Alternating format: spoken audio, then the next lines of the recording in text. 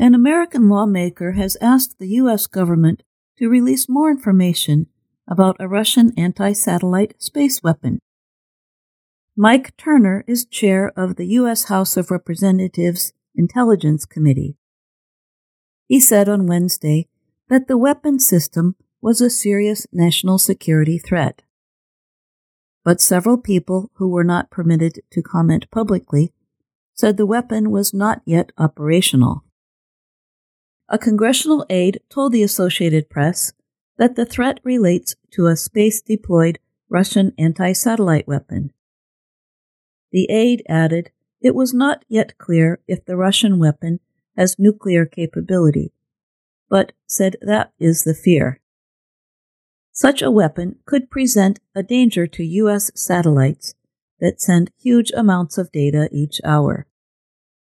Destroying satellites could cause trouble for communications, surveillance, intelligence, and command and control operations around the world. Whether the Russian space weapon exists is still unclear, but several leading U.S. lawmakers, including House Speaker Mike Johnson, warned against being too worried. Johnson said he could not release the classified information. We're working on it, and there's no need for alarm, he told reporters at the Capitol. Russia and the United States are the world's biggest nuclear powers. The two countries have about 90% of the world's nuclear weapons. Both have military satellites orbiting the Earth. During the period of intense competition with the former Soviet Union, called the Cold War, the Soviets moved ahead in space technology. As a result, the U.S. and the Soviets developed intercontinental ballistic missiles, long-distance missiles that can strike anywhere on Earth. The West proposed a treaty to ban nuclear weapons in space. The result was the 1967 Outer Space Treaty.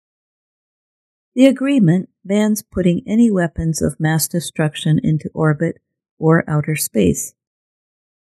The U.S. says today Russia and China are its biggest competitors. U.S. officials say the two are developing new weapons systems with nuclear, cyber, and space capabilities. In addition, the U.S. says both China and Russia have developed new ways to interfere with satellites. Methods could include shooting them down or even using robotic arms to pull them out of their programmed orbits.